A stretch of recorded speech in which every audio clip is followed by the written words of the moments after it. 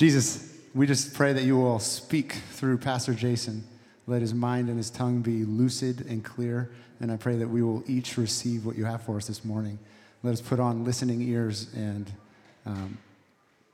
each of us learn a new nugget that we maybe didn't consider before, Father. Thank you for this morning and my family. Amen. Amen. Thank you, sir. Appreciate that. We have been talking about rhythms of a disciple, but today's a special day. Today's Pentecost Sunday. Do you know that? Pentecost Sunday. This is the day that we commemorate the coming of the Holy Spirit, and this is obviously a real special day for churches such as ours. One of our core values here at Christ Center is simply this: the Holy Spirit is active. Kind of a core belief for us. We believe he's active. We really believe he's active. We don't believe that he came and did things in the New Testament that he refuses to do today. We believe he still works among us in many, many ways. Not only is he the spirit of comfort and the spirit of wisdom, not only does he bear witness inside us as sons of God, we also believe that he heals. We believe he does wonders. We believe he still gives gifts of tongues and prophecy and interpretation, words of knowledge, and so on. We believe that. And we believe he still speaks to us just like he spoke to the apostles in the book of Acts. Here is the scene, if you remember this, when the day of Pentecost arrived. First of all, they were up there in the upper room. Jesus said, "Go and wait until the Holy Spirit falls. You receive power from on high." So they're up there together, waiting together. And so then the day of Pentecost arrived. They were all together in one place. And suddenly there came from heaven a sound like a mighty rushing wind. And it filled the entire house where they were sitting. And divided tongues of fire appeared to them and rested on each of them. And they were all filled with the Holy Spirit and began to speak in other tongues as the Spirit gave them utterance. Excuse me. This is not actually that uncommon in Scripture. God speaks in wild, big ways throughout Scripture. And in fact, he does all kinds of crazy stuff in the Old Testament too, such as with Elijah. You remember the scene with Elijah? Elijah has gotten super depressed. He's just seen unbelievable miracles. The people have had a chance to return to him, and they just don't return. In fact, he suddenly has a price on his head after this incredible miracle at Mount Sinai. So he runs, and he gets extremely depressed. Most people even think suicidal. When you read his words, it sounds very much like he's suicidal. And here is the prophet of God, maybe the greatest of the prophets of the Old Testament. Incredible man, and he's so down. And so the Lord leads him to the mountain where he had led Moses. And here, look at their exchange here. He said, "Go out," this is God to Elijah, "go out and stand on the mountain before the Lord. And behold, the Lord passed by. And a great and strong wind tore the mountain and bricks and rocks in pieces before the Lord." But first of all, you picture this. He's like standing out and he sees, and what happens? A wind comes and then like a landslide and things. Well, that's quite a display, Lord. But the Lord was not in the winds. And after the wind, an earthquake. Everything starts shaking. But the Lord was not in the earthquake. And after the earthquake, a fire. These are all incredible demonstrations of the power of God. The fire. But the Lord was not in the fire.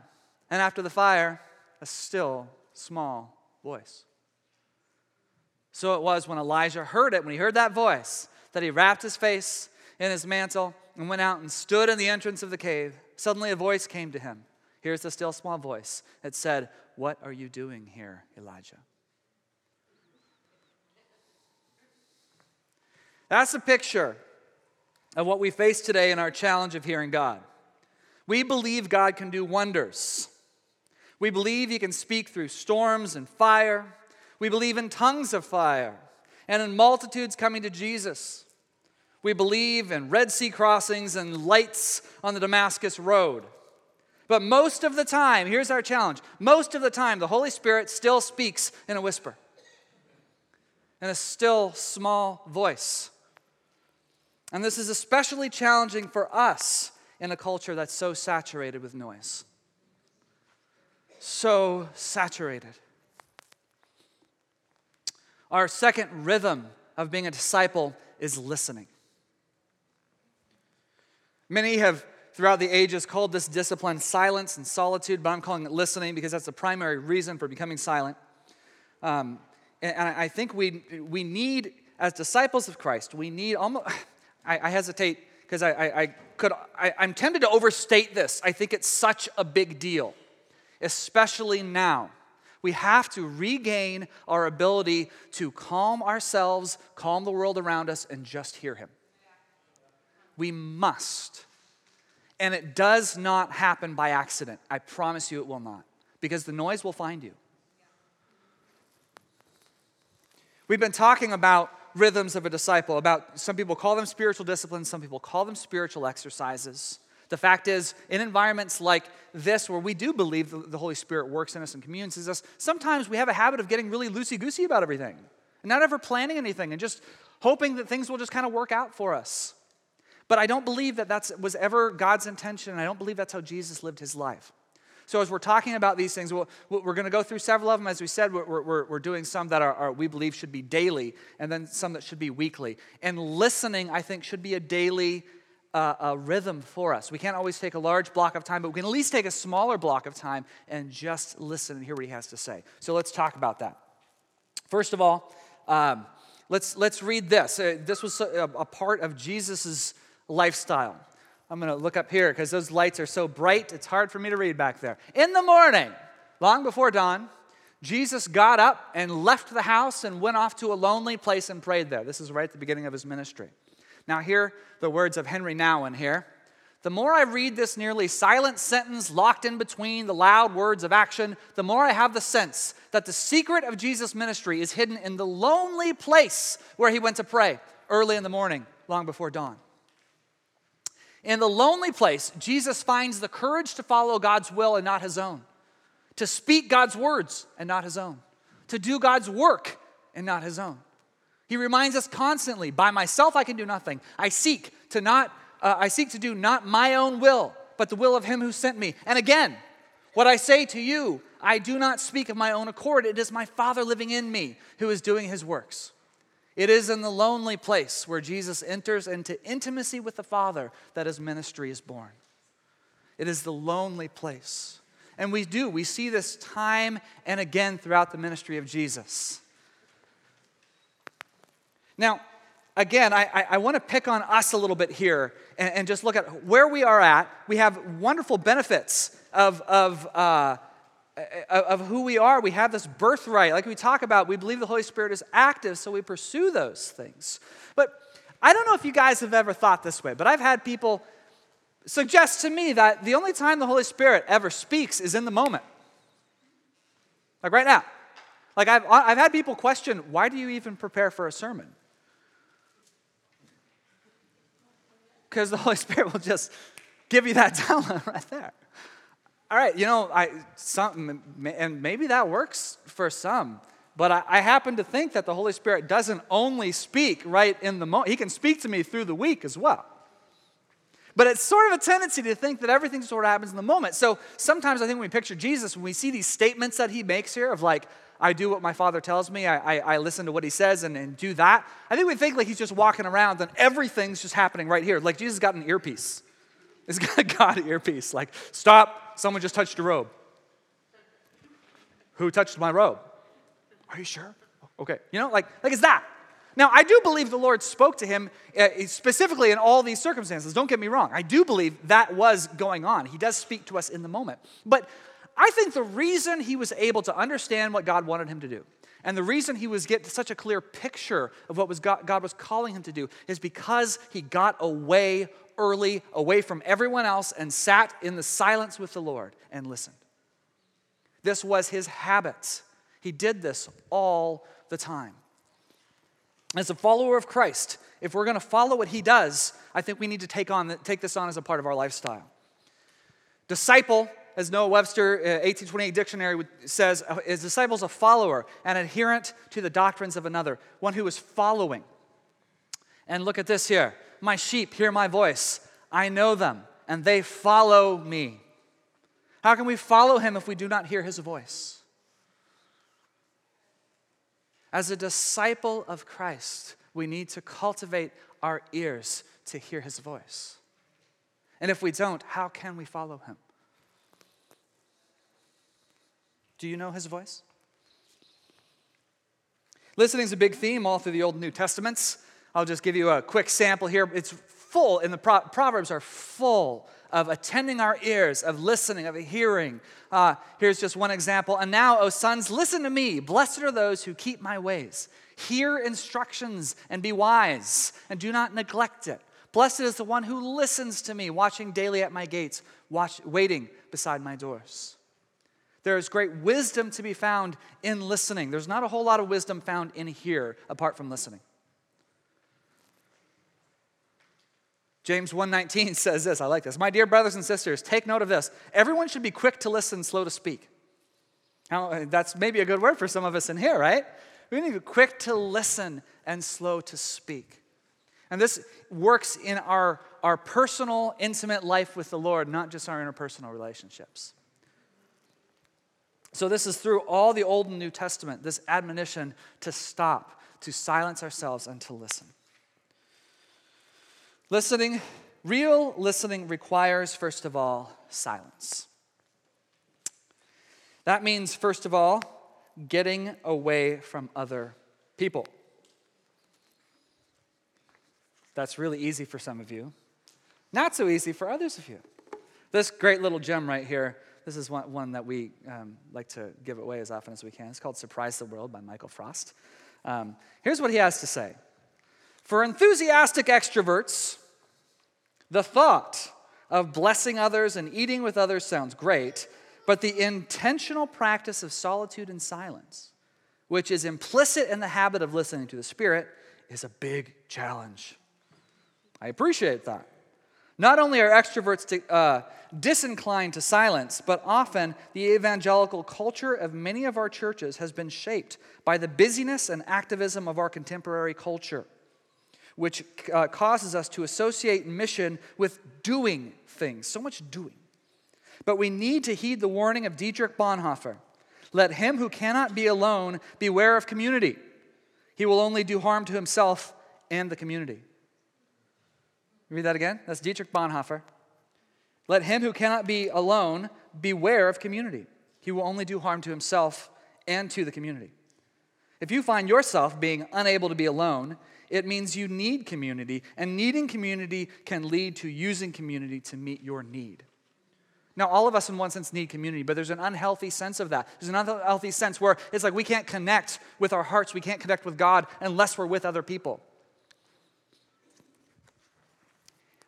Silence requires, first of all, that we get away from other people. This is not easy for everyone, I understand, like logistically, and we'll talk about the logistics of this, because some of you guys is actually really easy, and you just need to prioritize it. Others of you have kids, small kids. That complicates things, I understand. So, that's what that means, first of all. But this part is even more challenging. Real listening requires shutting out the noise. Whew. This is not easy. Now, I've been on a little bit of a crusade lately. Now, I like technology. I use technology. I'm pretty good with technology. I like to do videos. I like to do, artsy things that we do here and use video. And I do all of that. But guys, I tell you, this is also my enemy because it will not be quiet. Anyone else have that problem?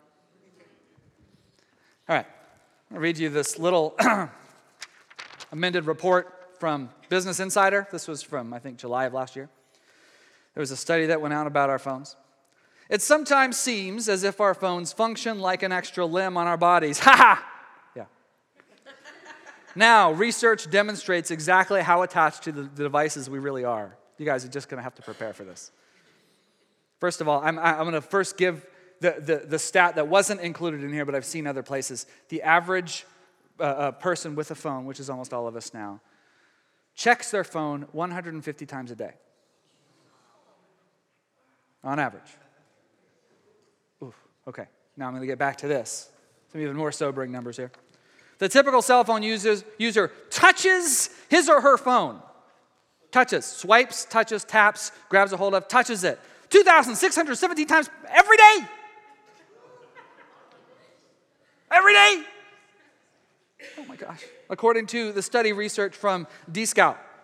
But that's just the average user. The study found that extreme cell phone users, meaning the top 10%, touch their phones more than 5,400 times a day. 5,400.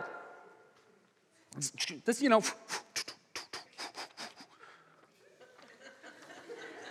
The D-Scout research also found the average user spent 145 minutes on their phones and engaged in 76 phone sessions per day.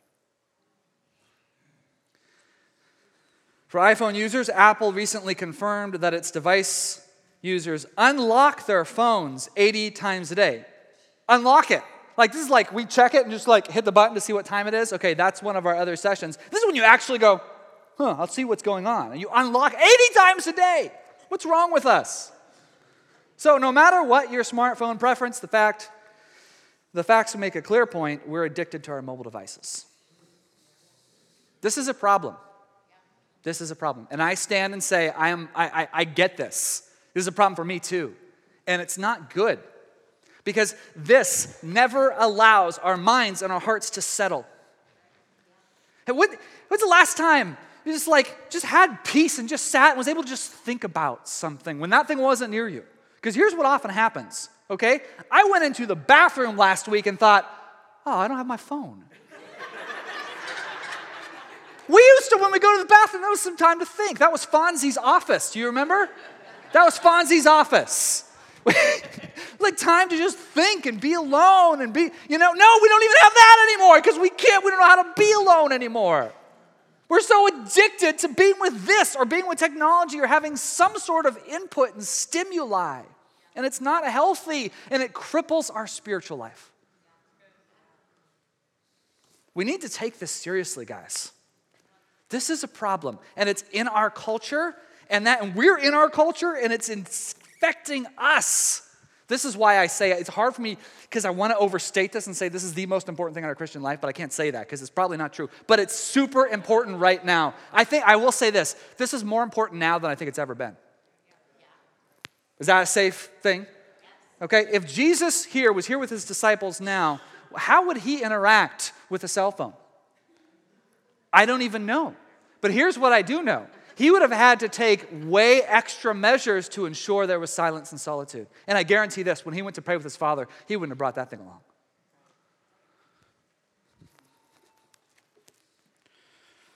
So, real listening requires silence. That means it requires that we break this umbilical cord,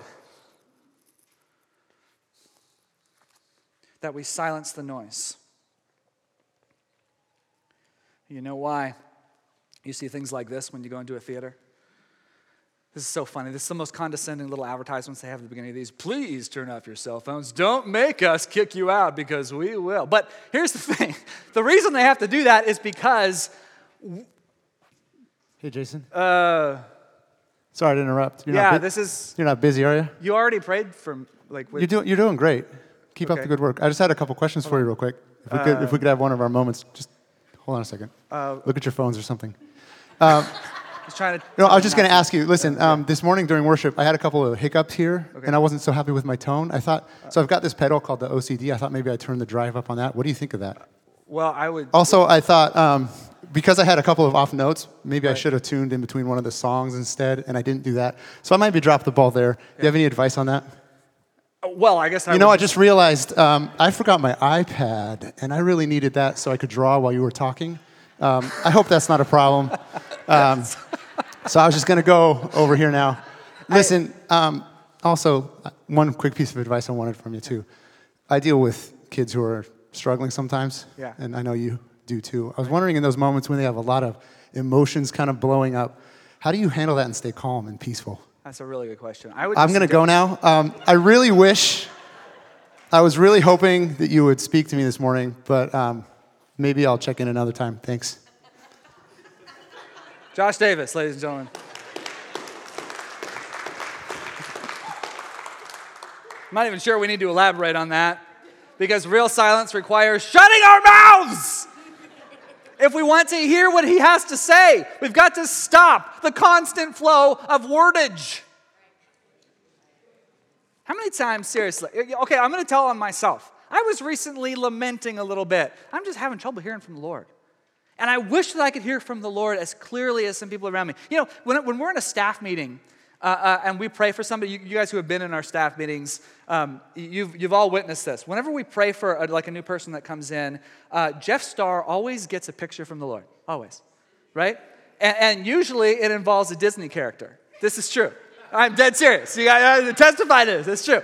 But he always has like a real direct and very profound word right there. And I'm like, man, I wish that I, and then, you know, Josh was very prophetic and has these real words, you know, somebody comes up and says, hi, my name is, and he goes, your name is Jim, and da-da-da-da-da-da. He doesn't do that directly, but, you know, speak something directly that they're dealing with. And then it's like, I'm like, man, I wish I could hear God that clearly. And then I start like getting the thing of like, I just don't hear God very well. And and then you get just like down, and you're, and here's what occurred to me. You don't hear God because you never get him a chance to talk.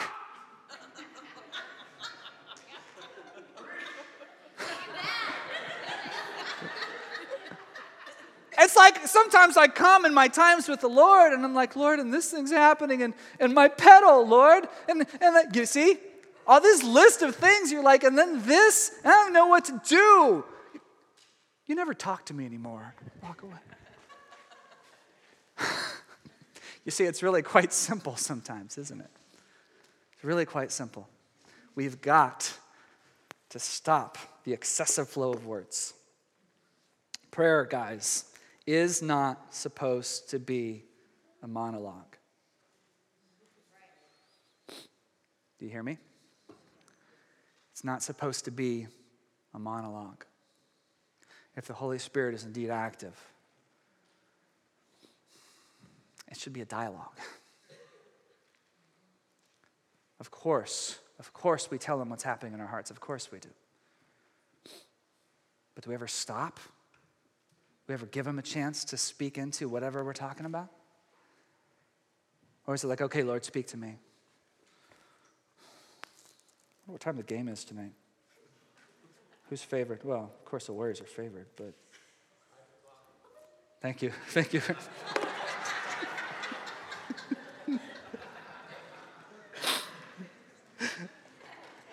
Thank you. Thank you, Wayne.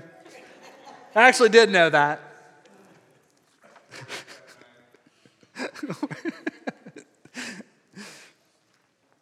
So, real listening requires silence. It also requires this, patience. God is not in as much of a hurry as we are a lot of times. That's a problem. He's not going to be on your timetable. As Lewis says, Aslan, at one point, I call all things soon. Oh, can you define how long it's going to take for you to answer this question? No. Oh, you know what that means? That means we need to wait on him. He's not a genie. God's not a genie. God, I didn't answer. It's not going to work that way. He doesn't do our bidding. You see, at this point, the master is the one who holds the lamp, but that's reversed. We're disciples. See? It requires patience. So get on his schedule. Give yourself time. Give your mind time to calm down. Give your worries a chance to settle, and wait on the Lord. Real listening also requires intentionality. We have to make time, make the space. Sometimes we have to create the silence. Now, as I said, sometimes this is easier for some than it is for others. For some, silence is easy to come by. You just go into another room, close the door, or go to the park and sit down. For some of you, because you have small children, you will have to get headphones. You'll have to get white noise that plays into those headphones. And you'll have to go into your pantry or your garage or your attic, close the door, and sit in silence. You got to get creative sometimes. Or the bathroom. That's a great place. Just close it. You have to get creative. And I know that I really get we're at different seasons of life at different times. But guys, we've got to get intentional. What I've started doing is putting on headphones and then putting some ambient music on and then sitting before him and going outside if I can. I might end up with a child on my shoulders or sitting on my head. That happens all the time. I can't ever lay down because Jack back there will just climb on top of me. And that's impossible for me to actually listen to the Lord at that point. So we're at different seasons. I get that. But I urge you to take initiative.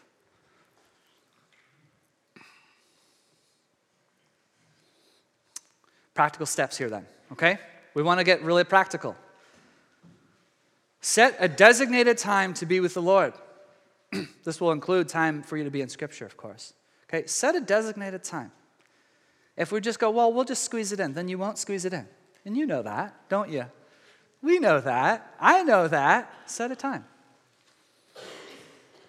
Eliminate the distractions however you can. Leave the technology aside if you're able. If at all you're able, leave it aside. Invite him in.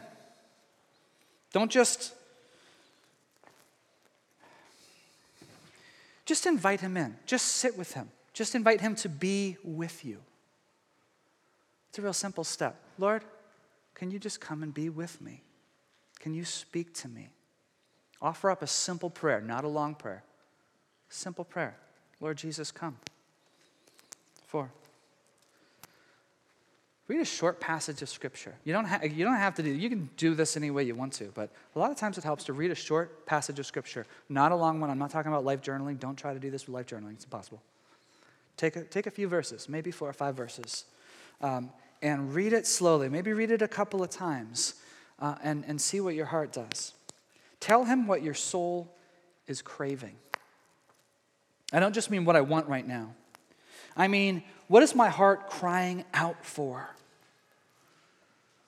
What is my heart crying out for? You see, because this is the other thing we need to listen to. It's not just listening for the voice of the Lord. It's listening to our soul's real cry.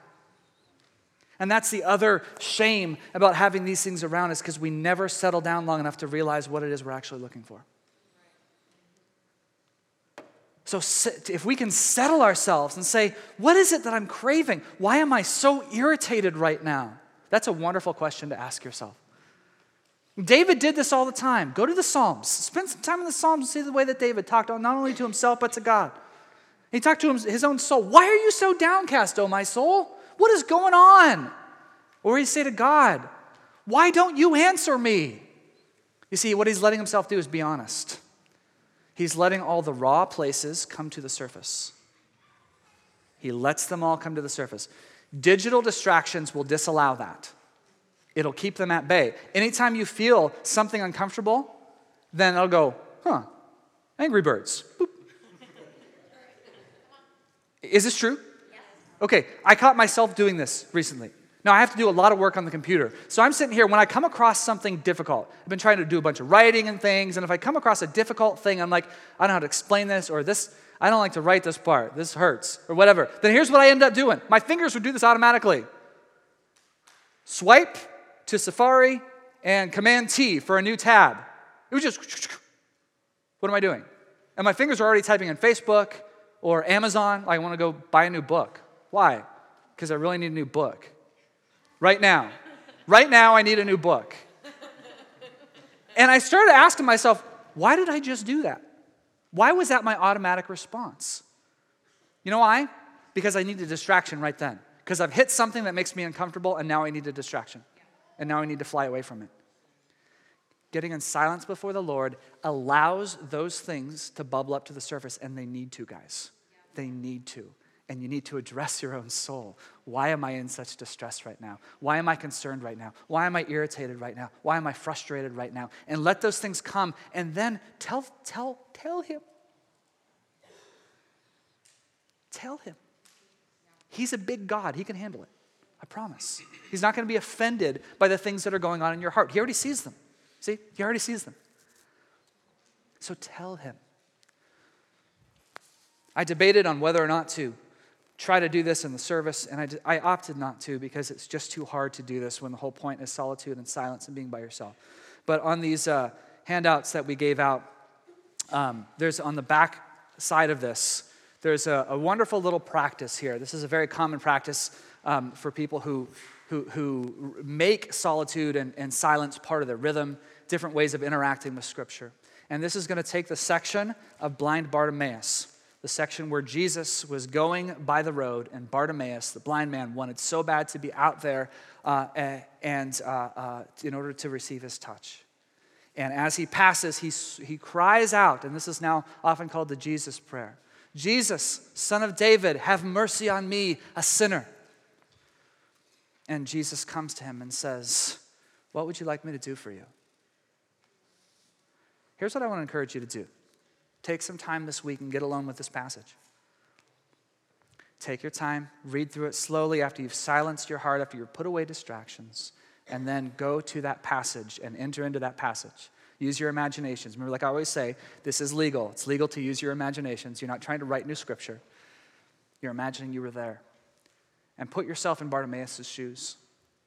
What would you say if Jesus knelt down next to you and said, what would you like me to do for you? Not what do you want right now. Not do you want a new promotion or a new job or a new car. Not those things. What is your heart crying out for right now? And spend some time there in silence and listen to your soul and then speak out your response. And then give some more time and say, Lord, can you now speak to me? Don't rush it. I implore you, don't rush it. Let him speak. Let him speak.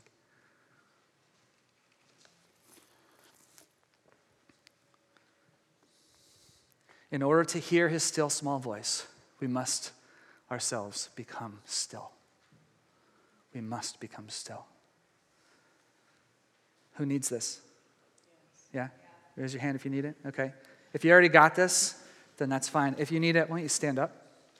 I'm standing up because I need it.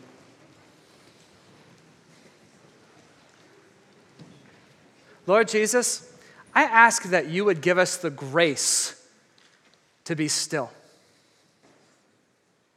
I ask that you would give us the divine ability to silence our own voice, to silence other voices, and to silence all the noise of our digital world.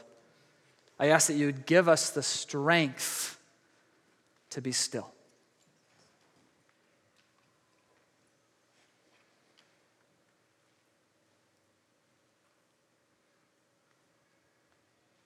Your sheep hear your voice, and they follow you. So help us, Lord, to hear your voice so we may follow you.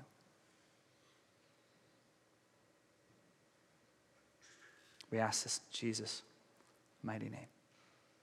Amen. Amen. Blessings on you guys, and we will see you next week. I really encourage you to take this practice this week if you have time, if you have a chance, please.